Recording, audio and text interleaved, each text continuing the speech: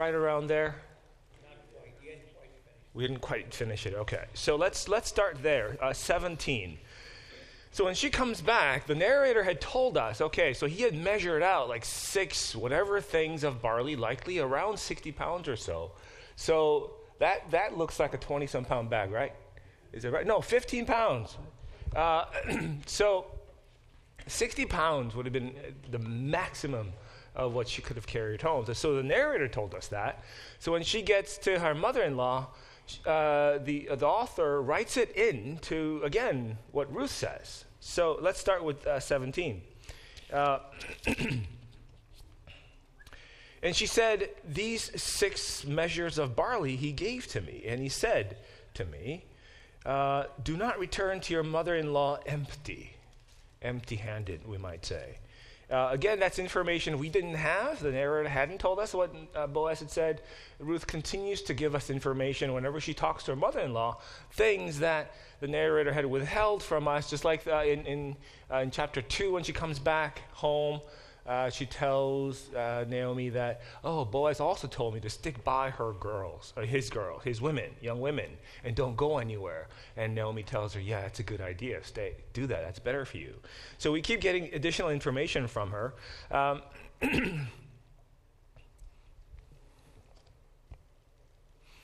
In 18, verse 18, it says, this is Naomi speaking, and she said, literally, sit, my daughter, until you know how this matter falls out or works out. For the man will not rest until this matter is settled this day. So the chapter begins with Naomi and Ruth talking. That's the exact same mirror of chapter 2. So chapter 2 is Ruth and Naomi talking to each other, and Ruth leaves, and she's with Boaz and his workers, and then Ruth returns home with grain and has another little conversation with Naomi, and that is mirrored in chapter 3. Again, it begins with Ruth and Naomi talking to each other. Ruth leaves, is with Boaz. She comes back with grain again, except this time twice as much. And she's got some stories to tell her mother-in-law. And so it's like, I think of the book of Ruth as 4 vignettes, 4 little stories that vignette. That's a good word, actually. It comes from vine, right? Little connected things. So there are 4 little stories that are all connected through that same vine. And so chapter 1 was all really about Ruth and Naomi.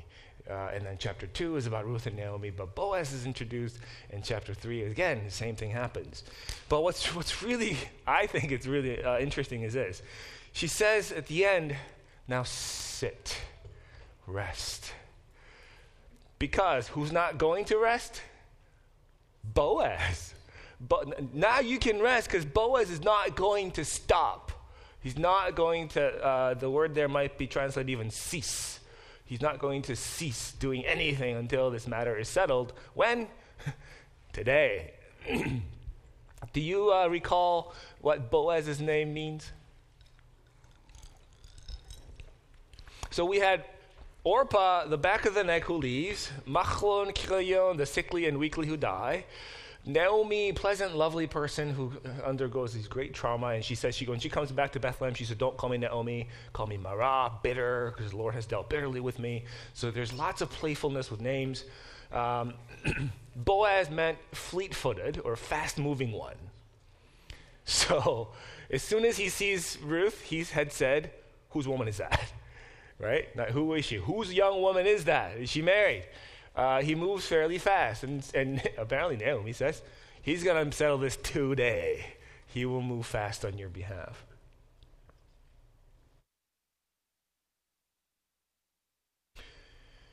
Then we come to chapter 4. Chapter 4 begins with an emphatic statement that it violates Hebrew grammar to bring the subject forward to the beginning. Hebrew likes the verb front. And it begins with, now Boaz. That's how it begins. So the story changes, shifts. It's always been about Ruth and Naomi. Now it's Boaz's turn. And it's Boaz going to work.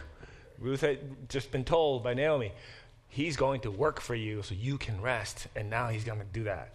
So Boaz went up to the gate. I drew the gate for you on the board once, didn't I? So some I think the NASB some translations will say the court or the courthouse. So it's the city hall. He went to the city hall and he sat there, and behold, the Goel, do you recall Goel, the Redeemer, the kinsman Redeemer? The Goel whom he had spoken about was passing by. So he said to him, turn aside. So he's going that way, turn this way, come here, and sit here. Poloni Almoni.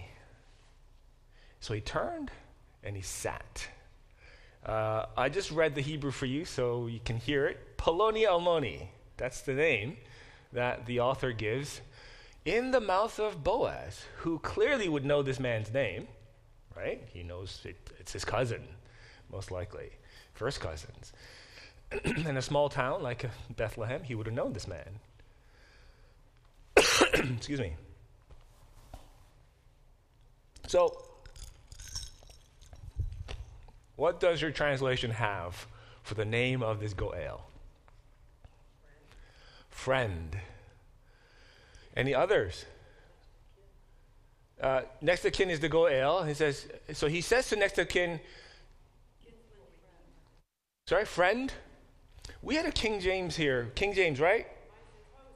Ho such a one. Ho such a one. The NET says John Doe. I think JPS and NJB has something like, hey, such and such. Or, now listen to the sound of the Hebrew again, and it's exactly how it sounds. Poloni Almoni. Blah, blah, blah, blah, blah. It sounds like baloney, right? Poloni Almoni. It really has no meaning. Sometimes it gets used to say miscellaneous things. So it only occurs a couple of other times in the Bible. And it says, hey, bring me whatever you've got. Poloni Almoni. That's the word. That's the phrase. And so Boaz, who obviously would know this man's name, calls him Poloni Almoni. Hey, you, what's your face? Come here. Sit down. Turn. Sit down. And the narrator tells us he turned and he sat down. Which is unnecessary to say. He could have just said, and he did so. But no, he said turn and sit down. So what does he do? He turns and he sits. Speaks to Boaz's kind of authority and influence. He was a man of great nobility or influence or wealth. Remember, he was a man of chayil. So, excuse me. Why do you think it is that we don't get the name of this man? Names in the Book of Ruth, we've discovered, it's very important and sometimes playful. And we talked about, I think the very first day, that these were probably not their given names, but they're known by afterwards, like Solomon for Jedediah, Shlomo, or Israel for Jacob, Yaakov. So names get changed, and that's what they're known by. So Ruth, yes? Is it because it didn't matter? It's like saying, hey, whoever you are, I don't care who you are, I'm going to do this. Yeah. Yeah, whoever you are, what's your fee? I don't care. But why would the author do that? So it seems really strange.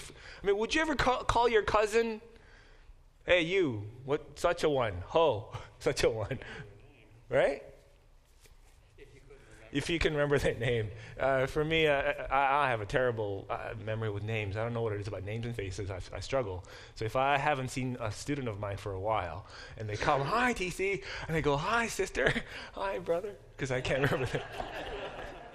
It's nice among Christians, right, to be able to resort to that.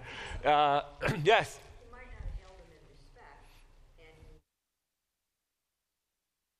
Yes, he did not hold this Poloni Almoni with respect, yes. But he's a guardian redeemer. He's not just an ordinary transient person. Right, he's the Goel. The author tells us the Goel whom he had spoken about came, and Boaz says, Poloni Almoni. on purpose, right? So we're supposed to, as the reader, go, what? So the author, the narrator, is forcing us to ask, what is going on? We'll find out in just a minute, or maybe in half an hour. I'm going to put you in that suspense for a little while, okay? All right, let's keep going. Oh, I do have another footnote, a little sticky. Consult to see if I'm missing anything. Nope. All right, verse 2. Then he took, literally means like seized, grabbed. Lakach is to like take, like grab. He took 10 men from the elders of the city, or the town, and he said, sit here. So they sat. Do you get that in your translation, something similar to that? Sit here, so they sat. You get a picture of him just taking charge here. He's not messing around. He goes to 10 elders. He picks 10 of the elders. Why 10? Are you familiar with Jewish practices of minyan or minyan? Whenever I say minyan, I think of the minions now, the little minions. But minyan or mignon, pronounced often the same as minion, is certain practices even today among Jewish people. You need 10 people to be a minyan to perform certain rituals. Orthodox used to say 10 elders, and then it became 10 men, young or old, and then now in the Reformed tradition, 10 people of faith, of Jewish origin. So certain practices still require that. But 10 men here says something like, he wants this official. So he's produced an elder board to sit before him.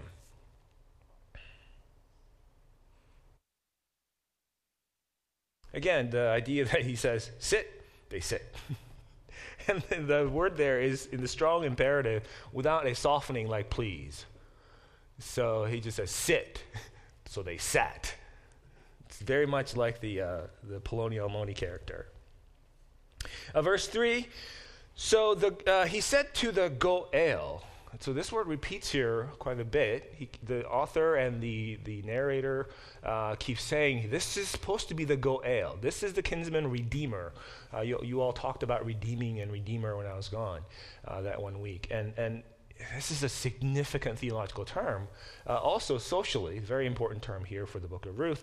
And so he says to the Goel, and again, something else comes to the front instead of a verb. So that's emphatic word structure. It's a strong statement.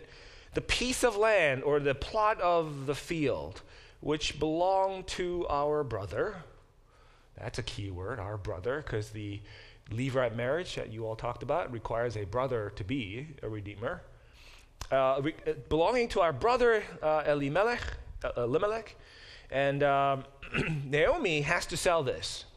So he brings up the thing that Naomi has to sell, because it's been in a family trust, because women cannot own land at this time. So since women could not own land when her husband died, it passed on to the two sons, Machlon and Chilion. When they died, then it goes into a family trust. But she can't own it, but she can have a redeemer redeem it for her and for her descendants. So she has to sell this. But he brought up the front part of it is the land. He goes, okay, there's land. Who's not interested in land, right?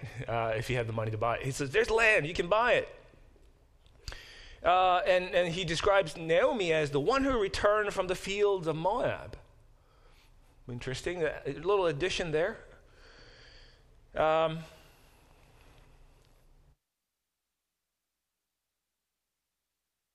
Notice he has left out Ruth. He's left some information out there. And I think that's purposeful. And verse 4 says, again, it's emphatic word order structure. The word that should come first is, again, a verb, but this time an independent pronoun, I. And independent pronouns in Hebrew is unnecessary because verbs have the built-in person into it, like Spanish or French, or most other Romantic languages have the person built into the verb. But this one doesn't need it, but he begins with, but I, yes. Speaking When? Where? In this verse? in this Boaz. So Boaz is still speaking. So Boaz says to this Goel, hey, this piece of land that Naomi has, where it belonged to Elimelech, Naomi has to sell. And so I think he's kind of setting him up, but so Goel is hearing this thing about just the land. Oh, okay, land. First is the good news. And the bad news. And then he goes, and then I said that I will uncover your ears. Strange idiom. He could just say, and I thought I could tell you, but it seems to be something more official sounding. Like prophets will do this. He who has ears to hear, let him hear. That is a proclamation. So he's speaking in front of the elders in the courthouse or in the municipal building, and he's saying, I am pronouncing to you officially, legally, and say, purchase or acquire for yourself before the sitting ones, the ones who are sitting here, the elders, and before the elders of my people. Interesting, he says my people, not our people. They live in the same town, they're the same people, but Boaz chooses the word my people. There's something to that, I think. And if you will redeem. But if not, if you don't want to redeem, tell me, so that I may know. Again, that's redundant. Just tell me would be fine. But tell me so that I would know for sure. There's kind of legalese happening here, very specific. For there is not, except you, to redeem. So there's no one besides you to redeem. And I am after you. I am next in line to redeem. And then he said, the Redeemer, this Poloni Almoni said, okay, I will redeem. So still, again, he left out Ruth. This whole long stretch of a proclamation. Yes? Does he come after him? Is this an age thing? No, it's the closeness of the kinsman relationship. So we don't know exactly what the relationship was between Elimelech, this other guy, and Boaz, but they're all probably cousins, or could be literally brother. We don't know, because the Hebrew word for brother, it can mean brother, it can mean cousin. Yes, if they were brothers. But it doesn't seem like they're brothers. Probably brothers in the same sense that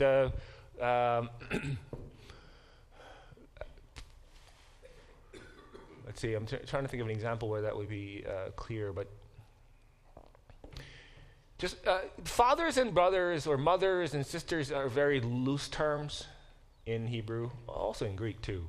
But I grew up calling my first cousins brothers and sisters, which is also very Eastern, I think. Very loose term, broad term.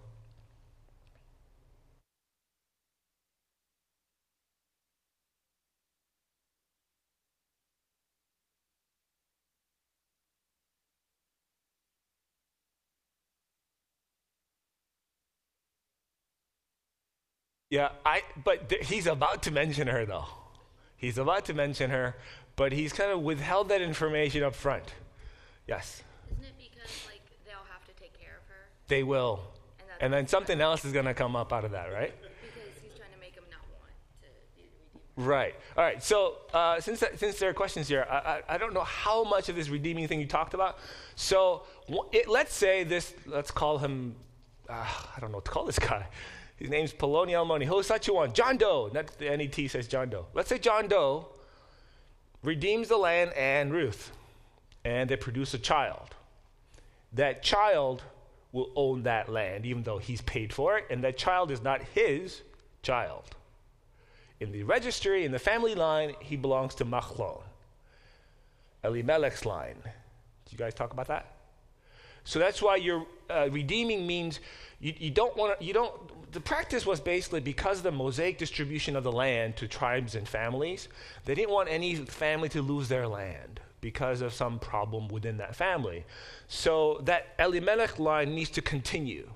And since Machlon was the eldest, Machlon would have had the lineage continue through him, but Machlon died without an heir. So the Levite marriage, the brother, or whoever is closest brother, would then produce an heir for Machlon. And it would not be this Joe guy, Joe Schmo. It would be Machlon's kid. And that Machlon's kid would take over the land he had just purchased. So it's not really a great deal, and that's why people don't like to do it. Do you remember the story I had you read this in Genesis? The handout, maybe, I forget if the new hand, if he used it. In Genesis story of Judah and Tamar. Do you remember that story? So Judah had a son, he had actually two sons. The first son, married Tamar. And he dies because he was an evil man and God kills him. And so his oldest son dies without leaving an heir.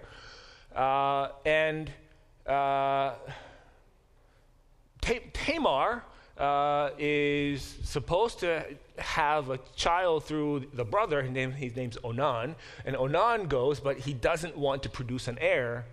So rather than complete the act, it's coitus interruptus. So he does. It's actually, that's where we get the word onanism, spilling the seed. So he spills the seed so that he won't get her pregnant. But he continues to have sex with her, but won't get her the seed. And then so the long story short, at the end, when she has no other recourse, she deceives Judah and gets pregnant through Judah. And Judah finally realizes what he has done is wrong. He was about to, long story, seriously, he was about to kill her because they thought she got pregnant through a whoring. And then so that all the story comes back, and Judah finally confesses, okay, she's more righteous than I. So because people didn't want to lose their property to other kids. Yeah, I know it's their genetic, but they didn't think of it that way. So if this person belongs to another family and you have to give up the land you had just purchased, that's not really a good deal for you. So people were hesitant for financial reasons to do that. So, but then if there are no women involved, it's just land that you can just take over, right? So this Boaz is almost like, hey, here's some land. You want it? And then he's going to go, psych. Sorry. So he said, I will redeem. Were we there?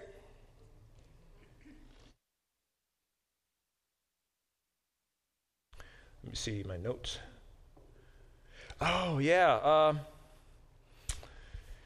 Besides the formal and legal language there, when he says, I will uncover your ears, the word is eglah, or egle, and then the word for I will redeem is egal, and there's a word play, I think, going on. I will redeem is a word play of an uncover.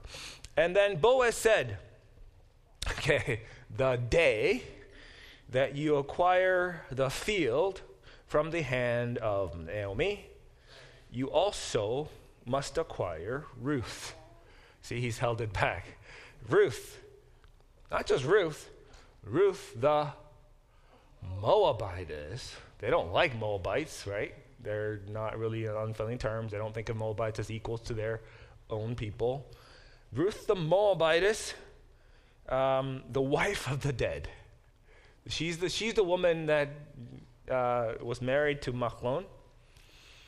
To raise up, literally to establish and raise up the name of the dead upon his inheritance, his possessions, his estate. So that's this little story I just told you about. In order for you to acquire this land, you must also acquire Ruth to raise up a name for that, not your descendants, his descendants, and establish that lineage there. So Boaz had kind of set him up, and now, okay, just think, the day that you acquire, you must also acquire. It's kind of a tricky thing for Boaz to do.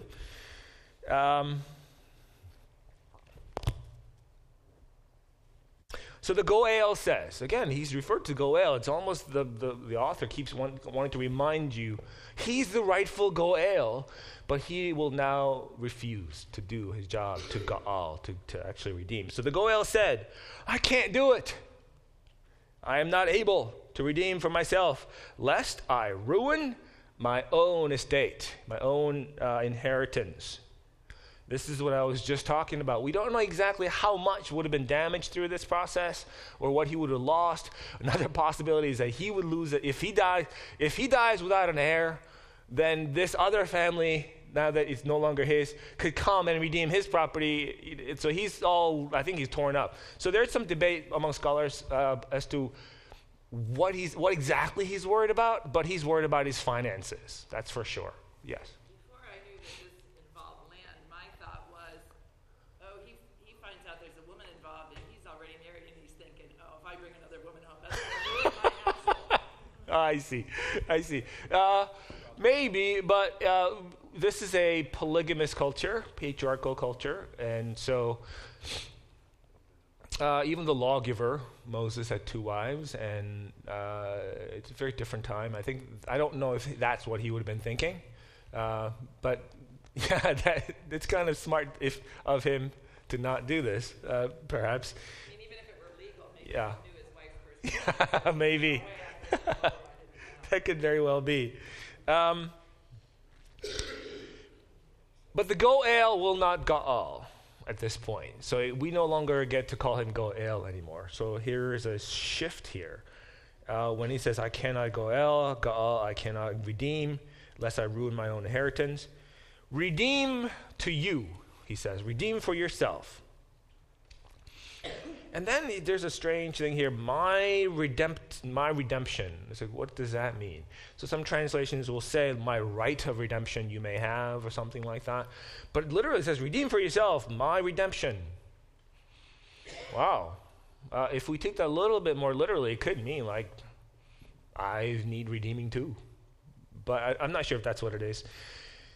He's giving up his right to redemption, and he reiterates, I cannot redeem. I cannot do this. I am unable to do this. Verse 7 begins a parenthetical statement.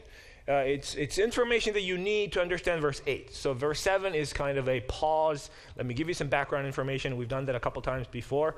Here he says, and this was the practice or the way things were in the old days in Israel about or concerning Goel, and so Gaaling, about the redemption and exchange of things, to make it certain, to make it established, to make it finalized, the entire matter. A man took off his sandals and gave it to the other. This was to be a witness in Israel. So as a form, as a practice, different cultures have various different practices to make things official. In our culture, we might raise our hand. Like, why is that significant? It's just a gesture, isn't it? Right? We used to have the Bible too, like your hand on the Bible. I'm not sure if that's still required in most states, but raising your hand to take an oath. Do you know? But like when somebody says, raise your right hand, and we go like that too. But doesn't it usually say something like, I promise to do this and this and that, or I swear to protect the, right? Yeah. It's also one of the reasons they stopped doing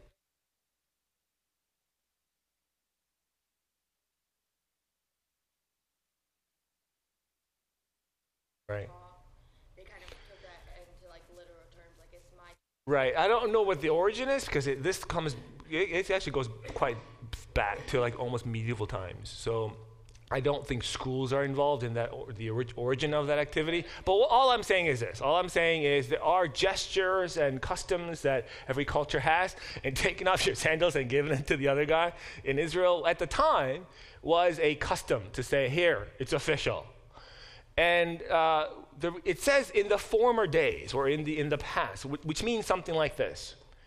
The reader does not know this information, which means that this is either a later redaction, an edit, an insert that someone added, so that who knows the custom and is explaining it by adding that little, what's verse is that, 7?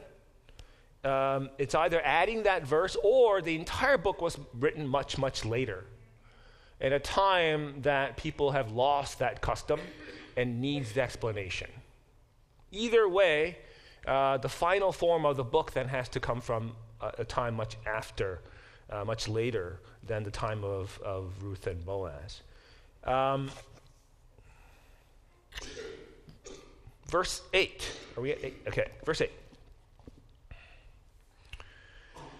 Now that we've had this information given to us, the author continues, the Goel said to Boaz, redeem, acquire for yourself. And he took off his sandal. I don't know. I just can't imagine in the courtroom somebody taking off a sandal and giving it to the other guy. But apparently that was the practice. But so it repeats verse 6 after the 7 to confirm. So 6 and 7 and 8 forms kind of a little unit that says it's all done. And then Boaz said to the elders and all the people. Apparently there were others there besides the elders. So if this is like a courtroom scene almost, there are other people who are interested, maybe even curious, like what's going on? Why is there a minion here? Why are there 10 elders here? Why is Boaz, this very influential man, here? What's going on? So it might have been just curious, but they're there. All the people, you are witnesses today, this day, that I have acquired. He now speaks in the perfect tense there. That I have, done deal. I have acquired all that belonged to Elimelech, and all that was to Kilion and Machlon from the hand of Naomi. So he makes this official thing more official by proclaiming it's done. Okay, you can't no take backsies. It's a done deal.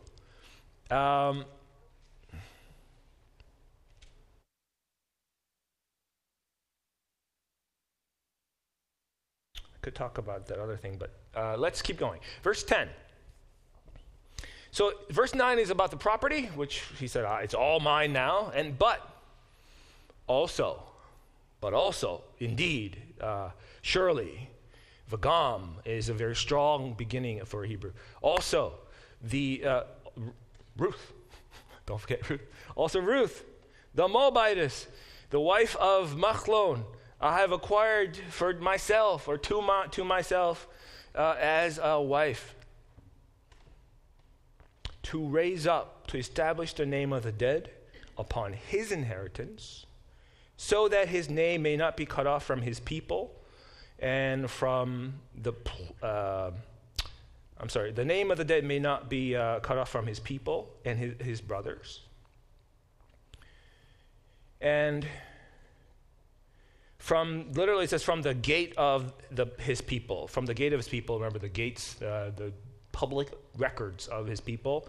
So his name needs to be preserved. Witnesses you are today. I've said it a couple of times already today, but whenever the Hebrew has something other than a verb, it's emphatic. And he begins verse 10 with an emphatic particle, gam, which means indeed, surely, also, and then Ruth. So surely, also, Ruth, I've acquired as a wife. Just to make sure it's clear that as a wife, necessary information, and long-winded almost to say this is legal matter that's been settled.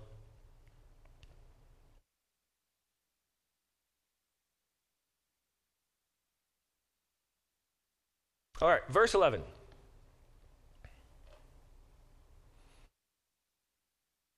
Although I do want to talk about the cutting off the name, but we can come back to it if we have time. All right, verse 11. All the people said, who were in the gates. The verb came first, so I translated too early. This is normal word order. All the people who were at the gate and the elders said. So the said comes to the front. Witnesses. That's all they really say. Witnesses. Because he's been saying, you're witnesses. And they say, all right, witnesses. We're witnesses. And then after that's all they needed to say. And then they add to this beautiful blessing. May the Lord, this is the name of God, Yahweh, may the Lord give the woman, not you, woman, coming into your house, And in English, it sounds weird to say give the woman like. So maybe we could translate it make the woman or bless the woman like. Rachel and Leah. Of course, the two wives of Jacob. Who built up, two of them, so both of them built up the house of Israel, house of Jacob. And may you be Chayil in Ephratah, and your name proclaimed in Bethlehem. So verse 11, we return to that word that we paused in chapter 2, the word Chayil, might, valor, strange word to refer to an older gentleman. And again, it was a stranger still when it was applied to Ruth, a young woman, because it is often applied to warriors of might and strength and glory and power. And here we get the final conclusion of that movement. Boaz was Chayil, Ruth was Chayil.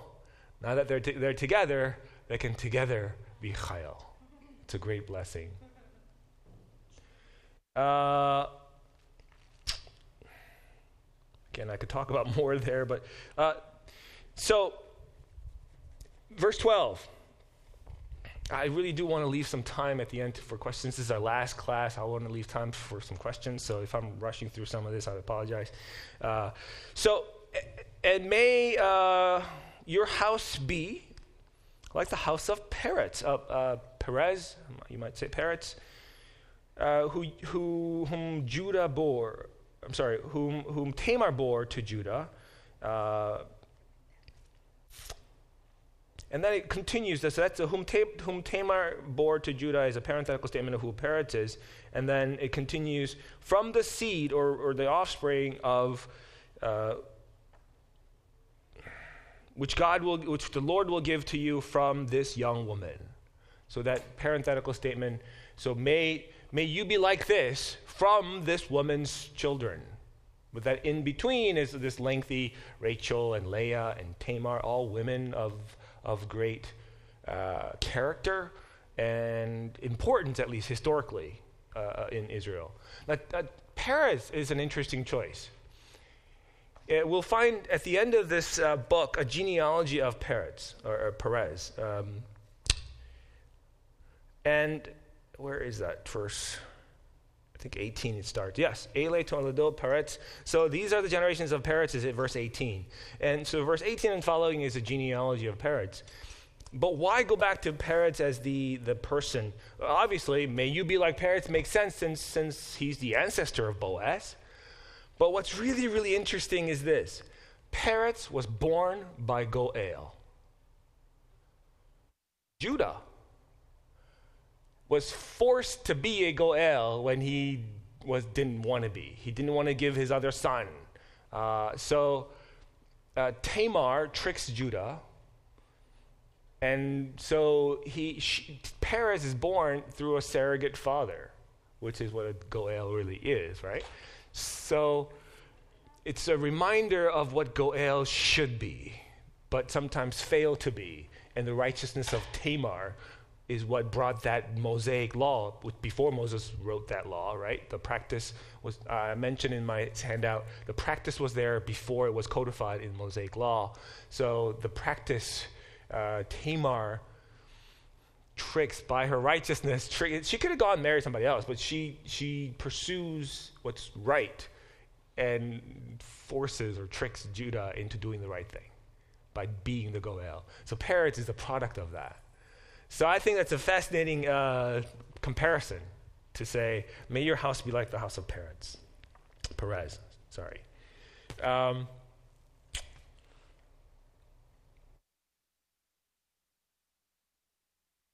Verse 13. Then Boaz took Ruth, and she was to him his wife. And he went into her, and the Lord gave to her conception, and she gave birth to a son, and she bore a son. There are redundancies in verse 13 that I think the author intends. so Boaz took Ruth, is basically how Hebrew often talks about marriage. But then the extra statement, and then she became to him his wife, is added. And then even that second, the description that's more sexually explicit, then he went into her, and the Lord gave her conception, the ability to conceive, and she gave birth to a son. I think this might be reading a little bit too much into it, because there are three independent statements there. He took her, she became his wife, and then they had sex. And then the result is that. But I think what's really interesting is the verbal form on the third person feminine singular. The verb following "and he took her" is the third person feminine verb that says "and she became his wife." And I'm not going to be dogmatic about this, but I think the reason that information is there is because, remember I said that I think the book is romantic? It's kind of a romance story and not just a birth narrative. Often in the Bible it says, it begins, so-and-so took so-and-so and gave birth to so-and-so is how the birth narrative usually goes. But this one pauses long enough to say, and she became his wife. And I think that means the story really was about that. It's kind of at the heart of it all. Yes, of course, it's about the kid that's going to be born that is going to be able to own that land, because the reason it says son and not child here is because only sons, sorry ladies, I'm sorry, it's a patriarchal culture, only sons could own land, and so Elimelech's land can now continue, and that means all the wealth that comes out of that land Naomi has and Ruth has. So they don't need to glean in the fields anymore. They can actually hire workers and work the land. So I think it's this romantic connection. Yes? You know, the kinsman not being cut off. Mm-hmm. 4 generations ago, my great-grandfather he was obsessed with having a son, so the name would be carried on. Right. We don't think that much at this point. We don't in this, yeah. You love your daughters? Okay, so it is a different culture because only men could own land, right? If that was the case, and you couldn't pass on your wealth to your daughters, you might want. I think of Jane Austen's books, right? The women can't own, so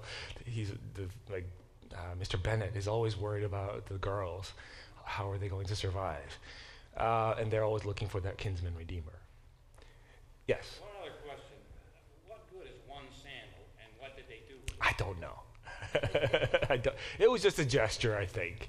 Maybe after the ceremony was over, he got it back, because what's he going to go home like, just... So, I don't know. All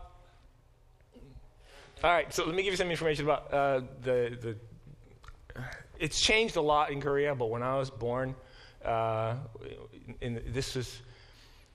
Korea's still kind of patriarchal, but they've progressed a lot. But they had a woman president and all that. So they've progressed a lot, but still today, the desire for the son is still there.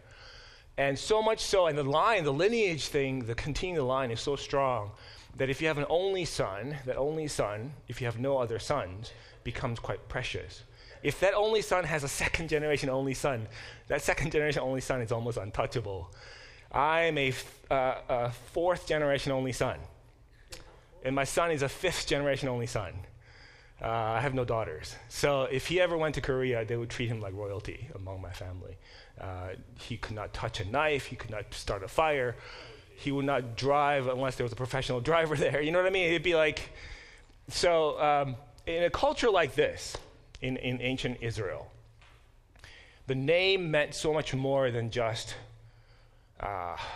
wealth. It became then this kind of the family honor also as well. This is also, I think that's why I love the Old Testament so much, because I identify the shame and honor culture that's there. And women remember the stories of like Hannah or others, women who could not conceive. It wasn't just a problem. They felt ashamed. And that's, of course, terrible because it was cultural. But, of course, when God gives Hannah a son, she names Shemuel. Samuel means God answered. God heard.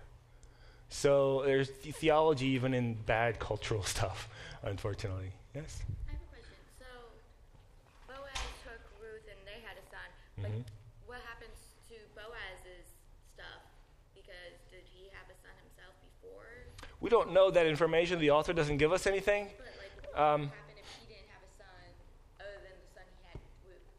Would like his stuff be matched in? Oh, if he didn't have any other kids, if this was the only kid, he would get everything. Because I was just wondering, Yeah. because I know he gets all the dead father stuff. Yeah. I just didn't know because And the lineage at the end, the genealogy at the end makes it clear that this is the line of Boaz, right? So the line, Boaz is now inserted into this story where even though technically the son that gets born, Obed, how do you say that? Obed. It's Oved in Hebrew. Oved means servant, by the way. It's a beautiful name. Who's he serving? Serving likely Naomi and Ruth by his birth. So he's named Oved, and Oved becomes the father of so-and-so. And then Boaz, it doesn't go back to Elimelech, it goes to Peretz all the way down. So the genealogy kind of cheats at the end to say, here's David coming from this wonderful lineage of Boaz and Ruth. And that's why some scholars say this is almost propagandistic to say, see, our king is so great. And if it's written in David's time and not Ruth's time, then that could have been enough time to say, what's a sandal thing for? Right? So, but I don't think that's that. It's not enough. There's not enough propaganda for David to be that. I think it's a true, genuine story about redemption and the redemptive work that God does throughout this story. And at the end of it, we hadn't had the mention of Yahweh for a while, the Lord.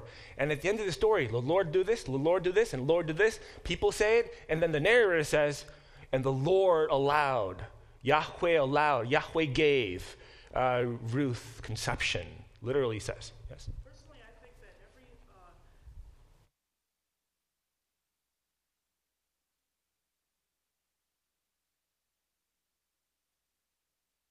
Connect us to... to one another, transcend the human condition.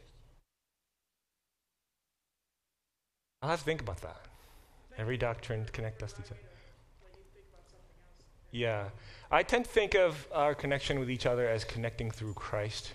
Yeah. Right. So there's the vertical and the horizontal connection, and that's what the Ten Commandments has, those two sections. And when Jesus was asked for the greatest commandment, he says he can't stop at one, right? The greatest commandment is this: you shall love the Lord your God with all your heart, all your soul, all your might, which is in Deuteronomy 6:4. And then the second is like it. It's like, whoa, I didn't ask for two. He says, well, no, you get for two. It's 2 for 1. Buy one, get one free. You ask for one, you get the second one free because it's a coin. I can't give you only one side of a coin. I have to give you two sides. So I think the connection is there. If I can finish the thing, and then we can come back to open to questions, I'd like to finish just a couple of these verses here. And the women said to Naomi, the women speak now, blessed is Yahweh, who did not leave you without a Goel, the Redeemer, this day. And they called his name, it says, may his name be called in Israel. Then, may he be to you. I think, again, they're still speaking to Naomi about Boaz. May he be to you literally it says, returner of your soul. Does your translation do something different there? Restorer of my life, of your life? So, restorer of your life, nefesh is soul, or life. May he be to you a returner of your life and a sustainer in your old age. For your daughter, again, it's kind of emphatic, begins with daughter, who loves you. Ahav. Love is not a very common word in any Asian languages, Oriental languages like Semitic languages. People don't go around saying, I love you very often. But so they're saying this daughter-in-law who loves you, who's born him, the son, she is better to you than 7 sons. That's a strong statement in a patriarchal culture to say a woman is better than a son. Oh, no. She's better than 7 sons. Why 7? 7 is a number of perfection. 7 days in a week. 7th day the Lord rested. If you had 7 perfect sons, she's better. That's a strong statement. She's better than 7 sons to you.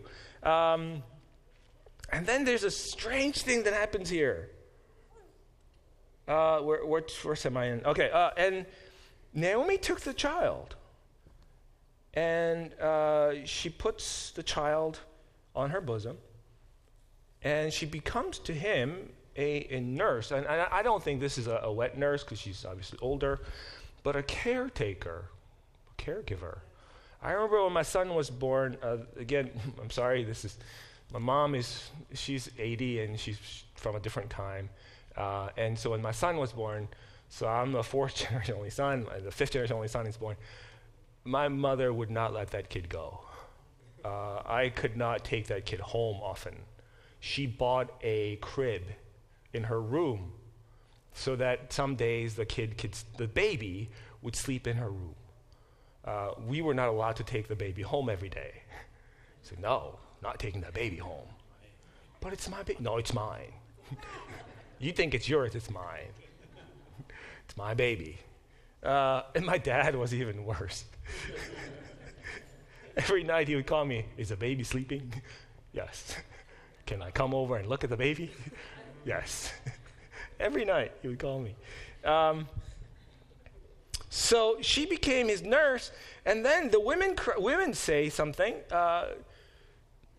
They say they name the neighborhood women name the kid. Usually it's the father, but the neighbor women name the kid, calling him Oved, and we talked about that. And then what they proclaim is even more strange. A son has been born to Naomi. Remember what my mom said? My kid. The neighbor women are saying, oh, a son has been born to Naomi, not to Ruth or Boaz, Naomi. She's not going to let that kid go. She took the child and put her in her bosom, and now he's like, not mine, right? And then they called his name Oved, which means servant, and he became the father of Jesse, Yesai, who was the father of David. And then the whole genealogy from Peretz all the way down to David will continue from that point on. But I thought it was just interesting that Naomi. If I can conclude, and then we'll open up for questions. I said in the very first day that I love the Book of Ruth for many reasons, but one of the reasons I love the book, not beyond the romance of it, is that this is my experience of God. I don't experience God, the Red Sea God. I don't see the pillar of fire God. I don't see the manna falling down God. What I do see is God working through the circumstances in my life to bring about Gaal, redemption. And the true Redeemer, of course, for us is our Lord Jesus Christ, whose redemptive work costs far more than grain. Amen? Questions or comments or anything? Yes? Okay, so last question. Like, Naomi, like, the reason, like, they say, like, it was her son. Yeah. That wasn't, isn't it because, like, she doesn't have any kids anymore? Right. We began with her losing everything, right? Her husband and her 2 kids. At the end of it, she said, I came back empty. I came back marah, bitter. And then she had a daughter-in-law who was better than 7 sons with her, but she was already kind of bitter and angry. I mean, I would be too, wouldn't you be, if you had lost your husband and your 2 sons, and she's bitter and angry? And yet Ruth right there, faithful, so faithful. And through her sacrifice and her hard work, she finally experiences rest through the Redeemer. And it's just a perfect picture of what life looks like for us, for many people.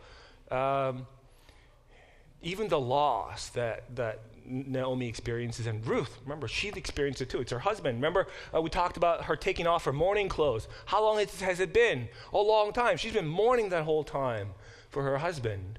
And when Naomi tells her, put on your regular clothes and go down, now your mourning is over. So we see life as is. Death and mourning is around us, but in the midst of all that is Gaal, Goel, which is the beauty of this book. But it begins with Naomi losing everything and gaining someone who's better than 7 sons and a literal son. Yeah. As an only son, I put myself in that situation. That would have been awful. They wouldn't allow me to hunt or fish or climb mountains or ride True. a horse. Yeah, I've never broken a bone in my life growing up. I've never really had many scratches. It was not always a good... I had to do all those things in secret, like climb a tree. If my grandmother had seen me climb a tree, that would not go well. In Korea growing up, kids were spanked by teachers. I was never spanked by teachers. One teacher tried and got fired. I'm a 4th generation only son. Even the military cannot draft me in Korea. If I committed murder, most likely I would get house arrest. So, back then. Now things have changed. Much more progressive, as I said. It's not such a patriarchal culture. Yes? I'm a little confused. Yes. Boaz stepped in as Ruth's husband to carry on Mahlon's Right. line. Right. Why is he then called the father of Obed? Yeah, that's what I was saying. I was saying earlier that the narrator cheats a little bit. It should be technically from Elimelech's line, and then that would be something else. But the narrator really wants, and it's true. They're aware of that dichotomy as well. They're aware, okay, on paper that's Machlon's kid, but really it's Boaz's kid. And since they're married now, and they're continuing to live in that family, but what that redemption really does is they talk about raising the name of Machlon. Oh, I almost forgot. Poloni Almoni, unnamed, right? Because he would not raise up the name of his brothers, so the narrator never names him. He does not deserve to be named. Is that why it doesn't say Elimelech anymore? It says Boaz now because of that other guy. Sure. I'm not sure about that, but Poloni Almoni also is very disrespectful, right? So somebody said doesn't hold him with respect. It's almost as if to say that we find out just a little bit later why. This guy passes up on Ruth. Okay, only an idiot would do that. This incredible woman that everyone has heard, because Boaz tells her at the threshing floor, I've heard, all of my gay people have heard how great you are. And he says, no thanks, I don't want to ruin my finances for something. Really? You are willing to pass up on the marriage of the lifetime, the woman of nobility, of greatness, for your money troubles, possibly? So he's a bit of a loser in the story. And so to say that is to call him Poloni Almoni, which is about as disrespectful as you can get here, right? To not even name the guy. So. The lineage is not broken. Right? The lineage is not broken from where becomes a descendant of David. If I could go back in time and travel back in time and go to Bethlehem at this time and go to the city hall, the city gates, and say, can I see your registry? I'm sure he would have had Elimelech, Machlon, Obed, and continue. But the narrator is saying, okay, forget that for now. Because Boaz is such a great guy. We're not going to include Boaz here, because he's the true redeemer in the story. And that's why I think this is more theological, not historical. And it's got, of course, historical things in it, but the author's intention is not to just recount history for the sake of history, but to give you a picture for its theological meaning, which is all Bible is. The theological meaning then is about redemption. Yes? I'm just going to make the comparison. So we are true children of God. So it's like saying, oh, this is your Redeemer. This is your Father. Right. And also, depending on your theological tradition, you might also argue, as Galatians does, that we are not the seed of Abraham. Right? Literally, we're not the descendants of Abraham. But in Christ we are. So the lineage that Abraham would have expected gets almost interrupted by the Redeemer, Jesus, and now we're included. So the line changes, yes. Well, it seems like in spite of all the ways that we try to organize our life to make it come out right, God has stepped in all kinds of ways to make it come out right before God. And also, not only for God, but the other part that I would love to spend more time on is there are classes of people in the Old Testament who are a protected class of people, according to Mosaic law, according to God, right? God says through Moses, don't ever treat these specific people poorly. If you do, you're going to die. I will kill you. He gets really angry. And those class of people are widows, orphans, strangers, or immigrants, and the poor and the oppressed. So the people who are on the margins. And this book is about God working behind the scene to make sure that the most marginalized women, old women in this era, widowed old women like Naomi, a foreigner, she includes two classes of people, right? She's a foreigner, a stranger, and a widow. So the book really is about redeeming the most marginalized people. And I think this contrast, I've done a study one time, I taught Esther and Ruth back to back in comparison. Because Esther is a story about queen and kings and this court drama that happens at the history-making level, right? These grand drama. And at the opposite end is this little town of people that you would have never heard of had not the Bible preserved that story for us and preserved the names of all these people for us, except for Poloni Almoni, whose name, right? Yes. How about this?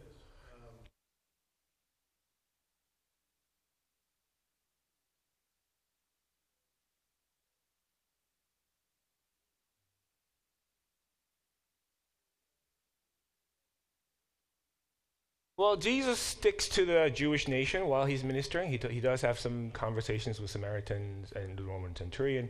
It's not until in the Book of Acts that the gospel then explodes into the world.